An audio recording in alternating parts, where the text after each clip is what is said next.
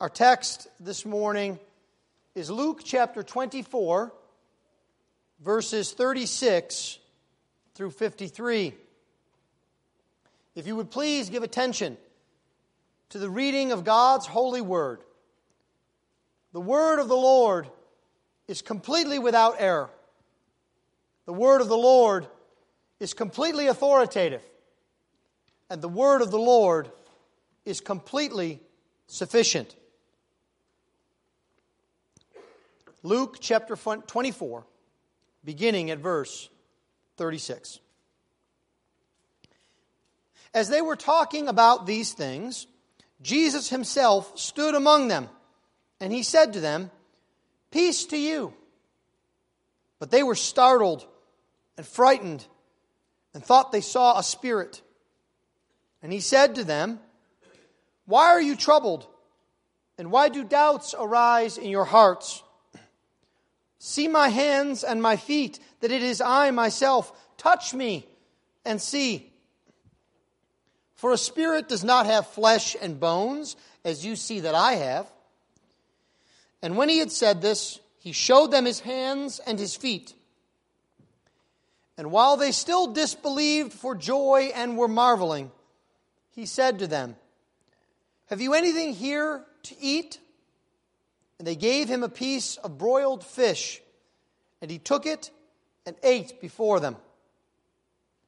Then he said to them, "These are my words that I spoke to you while I was still with you, that everything written about me in the law of Moses and the prophets and the Psalms must be fulfilled."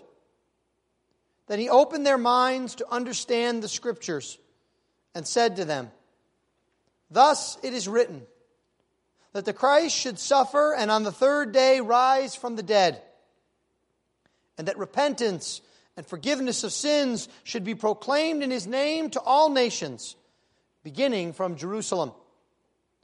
You are witnesses of these things.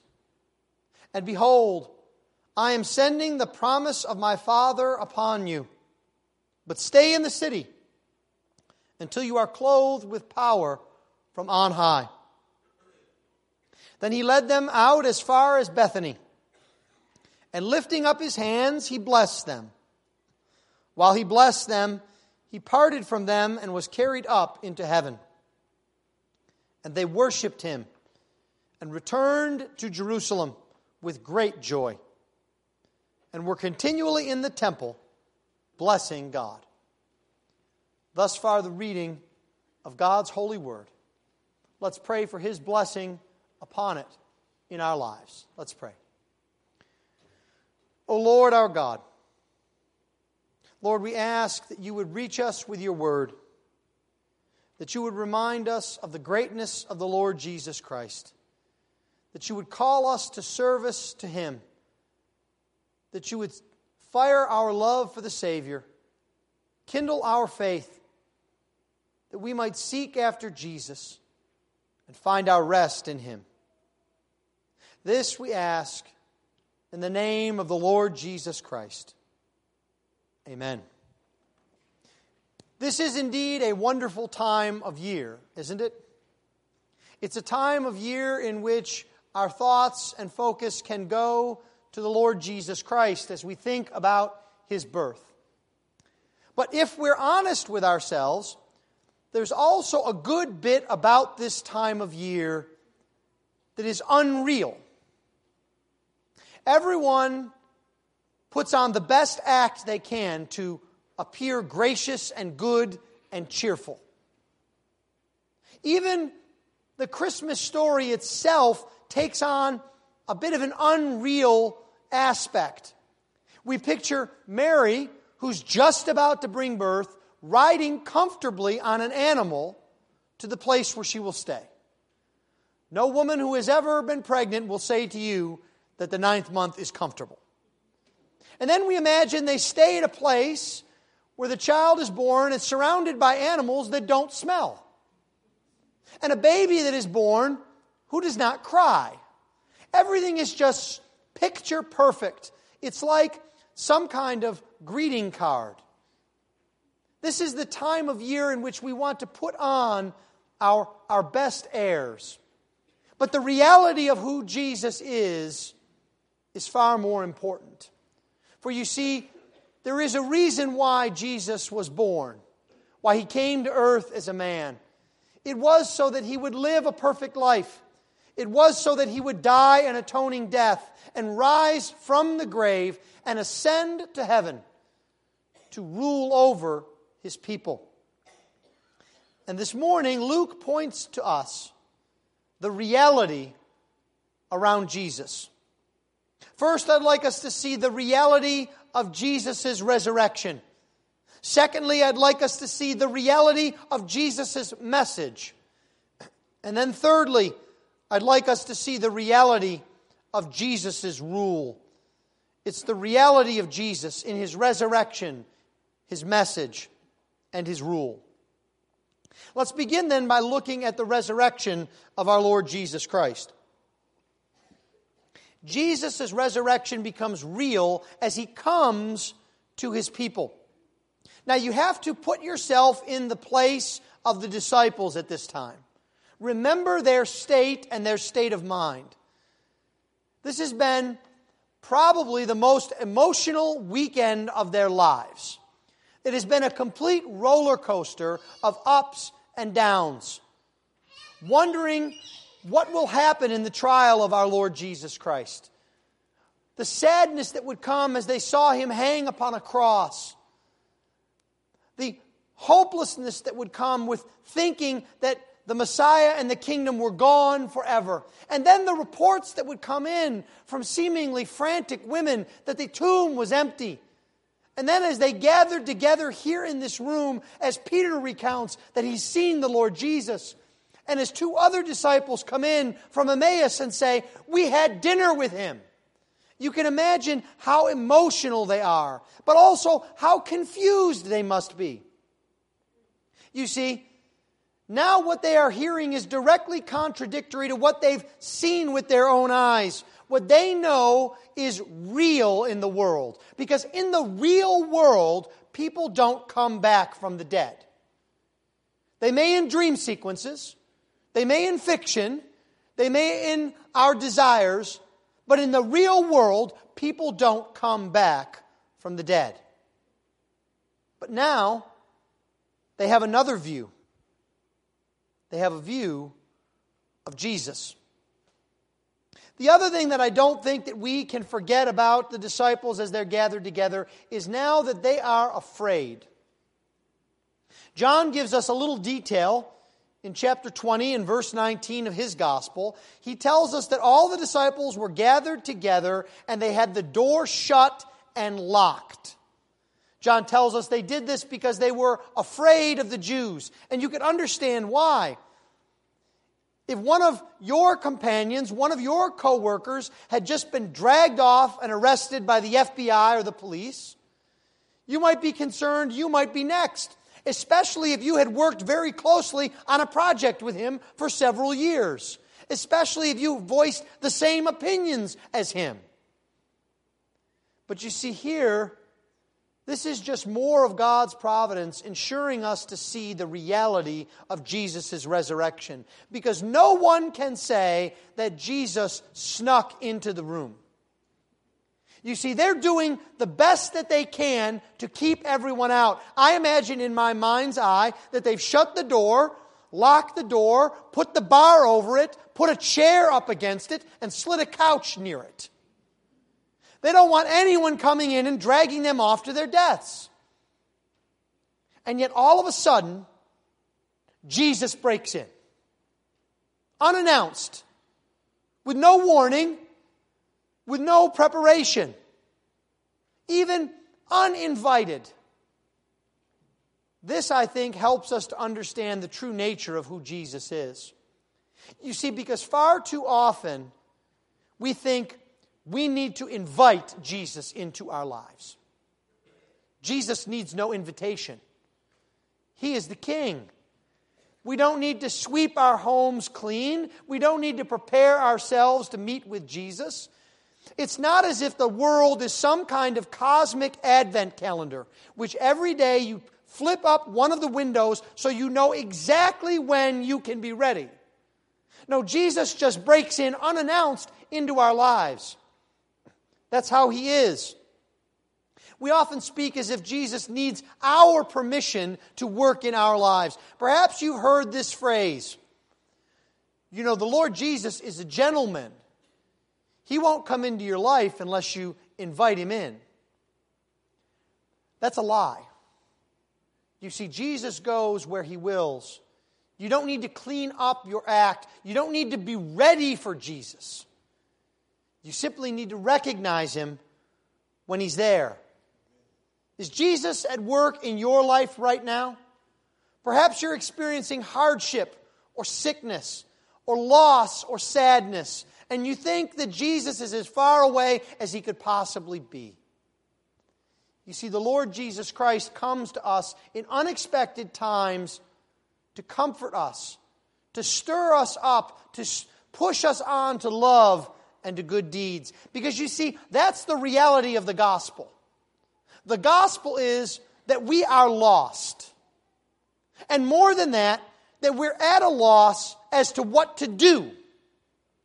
We're lost and we don't know where we're going. And what we need is rescuing. And so Jesus comes to us. And He is the one who is able. He is the one who knows what we need. Jesus appears in the midst of His disciples because He knows they need Him. And all of the locks and doors in the world can't keep Jesus out. You see, Jesus comes to His people with a purpose. And that purpose is to reassure them. Now, do you notice what Luke recounts for us? Do you see what the very first word is that Jesus says to His disciples when they're all gathered together? It's peace. Now, does that strike you as a bit remarkable? If it doesn't, then let me remind you what you would have probably said in this situation, and what surely I think I would have said. You burst in and you say, you know, y'all really disappoint me. You couldn't even stay awake in the garden. Couldn't you? Just for a few hours? Oh, and by the way, where were you all on Calvary? Didn't see you there. And how come you didn't believe what I told you? How come you didn't remember that I would rise from the dead? You see, if Jesus were like us, we would expect rebuke, recrimination, correction. That's how we act, don't we? Every child, grown or young, dreads those words from their parents. I told you so, right? We think sometimes our parents delight in finding an opportunity to use those words. But not Jesus. Jesus comes and He speaks peace. And it's a reminder to us not only of who Jesus is, but of who we are. You see, we are the ones who have fallen away. We are the ones who have broken the promises. We are the ones who have turned our backs on God. But Jesus remains faithful. He will not be kept at bay by our sin. Jesus is fulfilling here the first pronouncement. Do you recall it from the beginning of the Gospel of Luke? Surely you do at this time of year. Glory to God in the highest, and on earth, peace among those with whom He is pleased. Jesus has bring in full circle that announcement from the heavens. He has brought peace, and He is announcing peace to His disciples. Because this, brothers and sisters, is what we need. We need peace in our hearts. We need peace with God. We need peace with each other. And not in a sappy Hallmark movie kind of way, but in a way of reality. In a way in which we understand that even when things aren't perfect, even when we feel hurt and loss in our lives, we can know peace because of what Jesus has done. And so as Jesus comes into their midst, they are understandably surprised and shocked. They are not expecting this.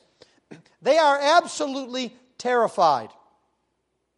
Luke tells us that they are startled and frightened. And the words there are very vivid. It's actually interesting because you see, they think Jesus is a spirit. They think Jesus at first may be a ghost.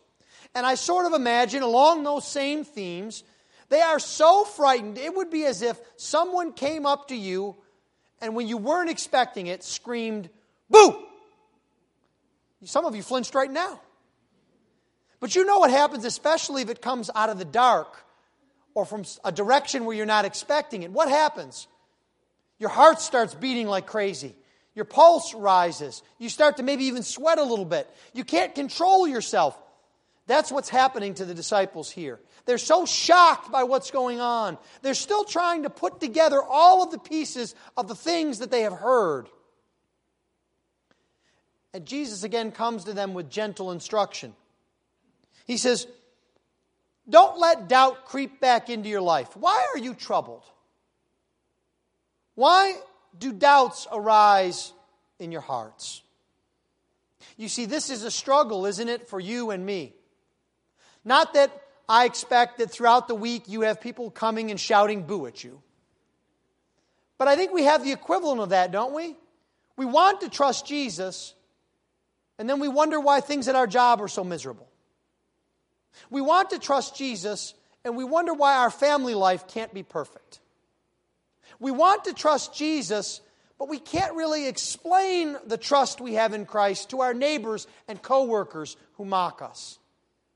You see, doubts can creep back into our minds. That's what Satan wants.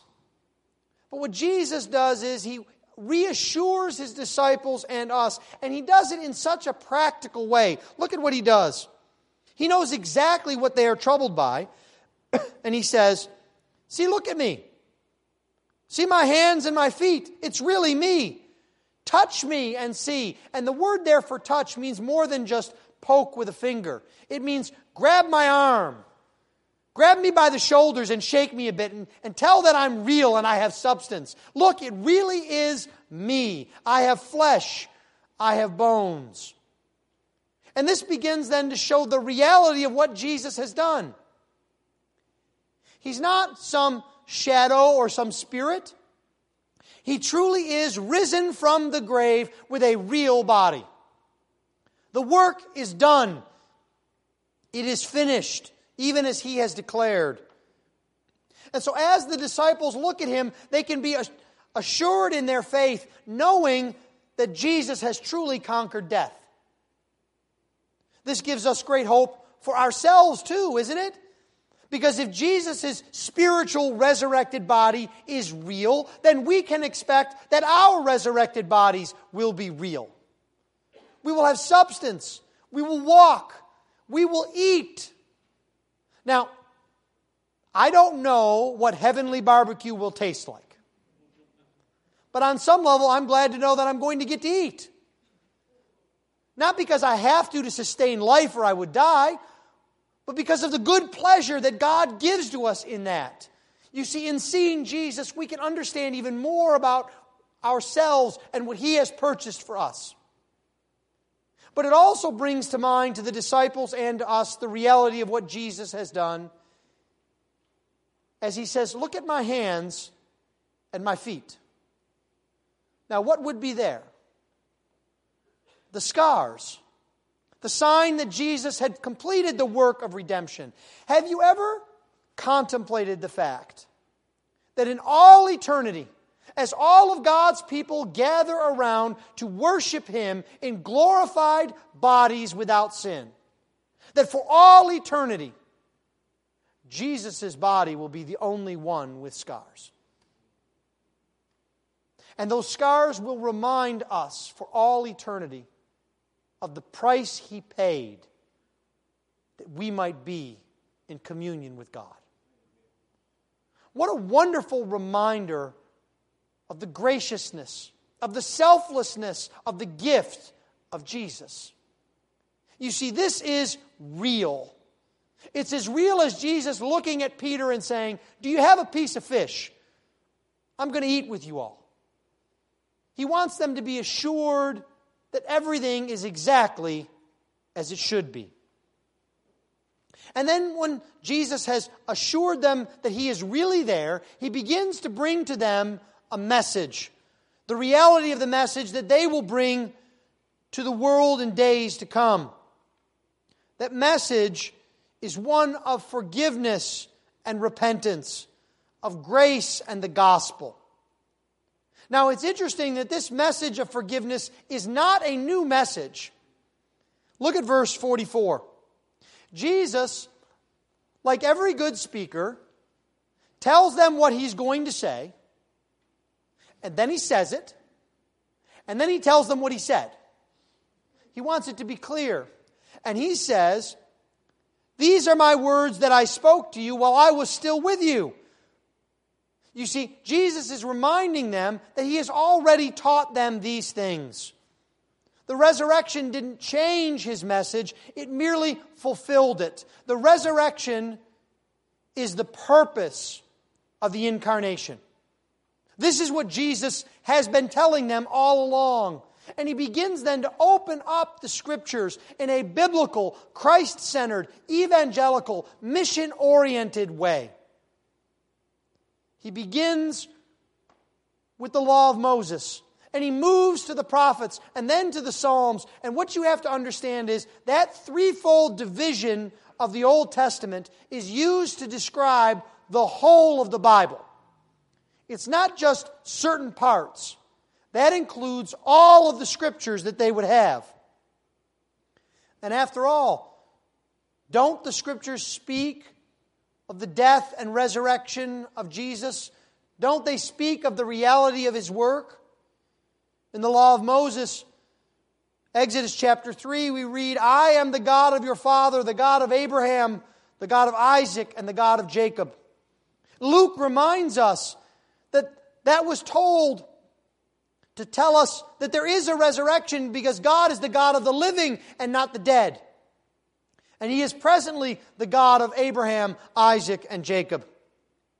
Peter will take this out as he preaches the glories of the gospel. He says, "The God of Abraham, the God of Isaac, the God of Jacob, the God of our fathers glorified His servant Jesus and raised Him from the dead. To this we are witnesses." The prophets spoke of His resurrection. Hosea says, "After 2 days He will revive us. On the third day He will raise us up that we may live before Him." This is, of course, what the Apostle Paul was saying in 1 Corinthians 15, that Jesus was buried, that He was raised on the third day in accordance with the Scriptures. The psalmist reminds us that Jesus would not stay in the grave, that the Lord would not leave Him to corruption. He would not abandon my soul to Sheol or let your Holy One see corruption. Peter understood this as well as he preached this to the standing thousands. He foresaw and spoke about the resurrection of the Christ, that He was not abandoned to Hades, nor did His flesh see corruption.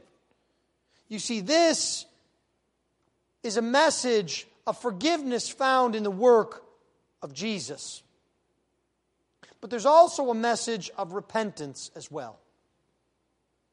For you see, we must come to the Lord Jesus Christ. We cannot take what is Jesus's and hold on to what is our own. We cannot claim we live for Jesus and keep living for ourselves. And so Jesus tells us to take a message of repentance to ourselves and to others. And what does repentance mean? I think it means at least 3 basic things. First, turning away from sin. Second, turning toward God. And then third, forsaking our sin and not going back. This is what Isaiah prophesied in chapter 55. "Let the wicked forsake his way, and the unrighteous man his thoughts. Let him return to the Lord, that He may have compassion on him, and to our God, for He will abundantly pardon." You see, the message that Jesus brings to you that is real is that you can find forgiveness for your sins. You can have and know repentance by faith in Christ. Now, finding forgiveness does not mean that we instantly become perfect. It doesn't mean that we sin no longer. Perhaps some of you had this experience when you first came to know the Lord Jesus Christ. You were sure that was going to fix everything. And everything would be just perfect from this point on. You would never ever fight with your spouse again, ever. Your children would behave masterfully, and there would be harmony in your home 24 hours a day. You would never have problems at work or problems with your finances. You would always know the right thing to say. You would be patient beyond all endurance. And then, usually the next day, reality sets in. When we realize we are changed, but there still is a good deal that we need to jettison. Old habits die hard. Old sins need to be put to death. And we need to follow consciously, step by step, after the Lord Jesus Christ. It's not as if a magic wand is waved and everything is magically Christmas snowtime perfect. No, real life is a lot harder, isn't it? The message of repentance and of forgiveness is seeing the Lord Jesus Christ and following after Him. It means we do find mercy. It means that God pardons us for our sins. And it means that God forgets. He truly forgets our sins. God is not like those of us who in the midst of an argument bring up what the other person did 5 years ago. Oh, but by the way, you remember that time? God doesn't do that. What a refreshing and comforting verse in the Scriptures. That as far as the east is from the west, so far does He remove our transgressions from us. We find true and real forgiveness in Christ. And this spurs us on to know that the reality of the message is not just for us, but it is for others as well. Because Jesus says this message of repentance and forgiveness is something that is to be proclaimed, to be brought to all of the world, to all of the nations. It is not something to be held closely to the vest. We do not seek to be some kind of elite group of believers. We seek to be indiscriminate with the message of the gospel, to bring it to all the corners of the world, to make sure that every person has heard the good news that Jesus saves. This is the reality of Jesus' message. It is not just for you. You are a holder. You are an ambassador of this message. It is for you to inculcate your children with, to tell your neighbors about, to encourage your co-workers with. It is a message of hope and forgiveness and joy. We are to be His witnesses, Jesus says, beginning in Jerusalem. But it does not stop there. You recall that in Luke's sequel, the book of Acts, he describes how they are to begin first in Jerusalem, and then in Judea and Samaria, and then to the uttermost parts of the earth. This is the message that we bring to all of the world. We're to be witnesses of God's Word. We are to be witnesses of Jesus' work. We are to be witnesses of the difference Jesus has made in our lives. And sometimes that's difficult, isn't it? Sometimes we don't want to be a witness. Sometimes it seems awkward. Sometimes it brings pain and we can be hurt. But be encouraged. Jesus knew this. There's a very interesting little fact hidden here in the English. Do you know what the word for witness is in Greek? It's martyr. You know, like somebody getting their head cut off, martyr. You see, Jesus knew that witnessing for Him would bring pain and difficulty. And He promised to be there with us. He promised to empower us by the power of His Spirit. And this is why Jesus makes this promise. He says, don't leave until you get the power that comes from me. You are to go throughout all the world, but wait for me. Because I'm going to equip you. And I know you're going to be scared. And I know you're going to get tired. And I know it's going to be hard. But that's why I'm going to give you the promise of the Father. I'm going to give you my Holy Spirit. You see, Jesus provides for us to be His witnesses. And this is not just some kind of spectacle. This is the gospel itself. The power of the gospel is found. It's why Paul can tell the Thessalonians that his gospel came to them not only in word, but also in power. Because it is the power of God unto salvation. You see, as you are the witnesses of the Lord Jesus Christ, you have the power from Jesus to testify to what He has done. When others want to coochie coochie coo the cute baby in the manger, you have an opportunity to tell them of the glories of Jesus, of the miraculous incarnation, how the one who put into existence all of the stars became a baby, helpless. And how that child grew and lived a perfect life, never sinning in thought, in word, or in deed. And how though he was perfectly innocent, he went voluntarily to a death he did not deserve, that others might find forgiveness, that his people might be gathered to himself. This is the meaning of Jesus. It's the reality of his message. Thirdly and finally, at the close of this gospel, we see the reality of Jesus' rule. We see it beginning in verse 50. Now, Luke is writing, as you will recall, with a purpose. Do you remember what his purpose is? He told us at the very beginning, his purpose was to write to us so that we would be more certain about the things that we had been taught. So that we would know the truth of the gospel. And so, he's using a technique here at the end of his gospel. He's compacting things. It's almost as if he can't wait to get to the ascension. Because in that little word, then, 40 days go by. We know this from the other gospel writers, that Jesus was with the disciples at varying times and places for 40 days. But Luke doesn't want to talk about the 40 days. He wants to go rush right to the ascension. Now, why is that? Have you ever noticed that the ascension does not get much press in the church? Christmas is a really big deal, isn't it? Easter is a really big deal. Nobody makes a really big deal about the ascension, except Luke. He can't wait to get there. Because you see, what's going on here in the ascension is Jesus has fulfilled His work. He has come and lived. He has died and is risen. And He has now prepared His disciples to take the gospel message.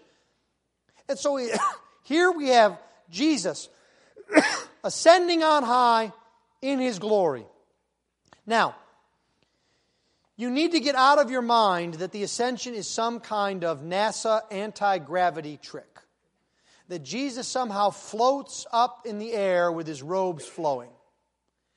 The ascension is not primarily about the physical place where Jesus is, that He goes up and we stay down.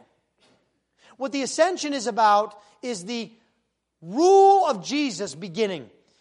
He is not going to hang out in the clouds. He is going to be at the right hand of the Father with all power and glory. And so the disciples lose sight of Him as He goes, because the Shekinah glory, the glory only of God, surrounds Him and blinds them, and He's gone. He has gone to His place of glory. They understand this, because look at how they react. What do they do immediately? They begin to worship Him, don't they? They've seen the glory of God. They know that Jesus is God Himself. They know that He is going to rule, and they worship Him. You see, Jesus is the one who has all power and authority. He deserves it because of who He is and because of what He has done. But the ascension doesn't just give us a window into Jesus' glory. It also gives us a window into the benefits that come to us from the ascension. The ascension actually says a lot about Christmas. Because you see, have you ever thought about the fact that the incarnation is permanent? That Jesus wasn't God who became man and then went back to being God again. Jesus right now, in the flesh, sits at the right hand of God the Father on the throne.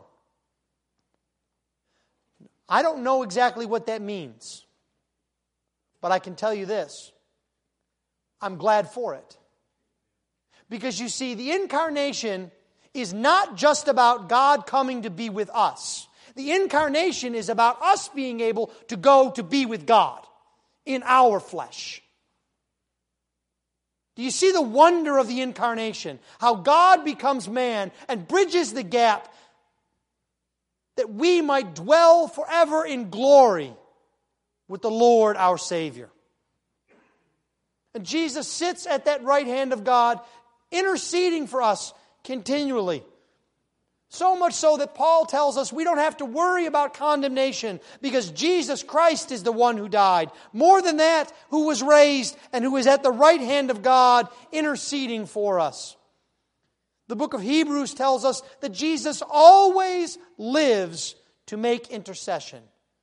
This is how He rules over us for our benefit. He intercedes on our behalf. And He brings and gives gifts to us. He fulfills the prophecy of the Psalms that said that as He ascended, He gave gifts. Paul writes this in Ephesians 4. When He ascended on high, He led a host of captives and He gave gifts to men. You see, Jesus rules in such a way that we are benefited. He fulfills all of His promises. He sends His Spirit that we might be empowered. And it's interesting. Do you notice how Luke's gospel ends? Or rather, I should say, where it ends. It ends in the temple of God. Where did the gospel begin? Where did the Christmas story begin? But in the temple of God. Isn't that true? It was announced, you will have joy and gladness, and many will rejoice at His birth. And do you remember the angel crying out, fear not, for behold, I bring you good news of great joy that will be for all the people. They're now in the temple, and what are they experiencing? That great joy that was prophesied. Christmas has come full circle. Jesus has fulfilled the reason for His coming, and the world will never be the same. That is what we celebrate. We do not celebrate a time to be good. We do not celebrate a time to give to others. We celebrate a time in which the Lord Jesus Christ broke into the world and changed its trajectory forever, such that we who believe on the Lord Jesus Christ could experience great joy. That joy should be in your life right now. That joy should be in your life on December 26th, and on January 11th, and on March 18th, and on June 4th. Because it is a joy that comes from knowing the reality that Jesus reigns. That Jesus has brought a message of forgiveness, and that Jesus is resurrected from the dead, and that is our great hope.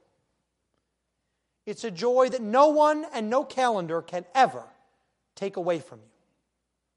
Praise be to God for the work of our Lord Jesus. Let's pray. Heavenly Father, we thank You for this great and wonderful account of the end of the Gospel of Luke. How we can be encouraged in knowing that Jesus is truly real and that He makes a difference in our lives. Lord, we ask this morning that You would draw us ever closer to the Lord Jesus Christ, that we would honor and adore Him, that we would serve and love Him. This we ask in Christ's precious name.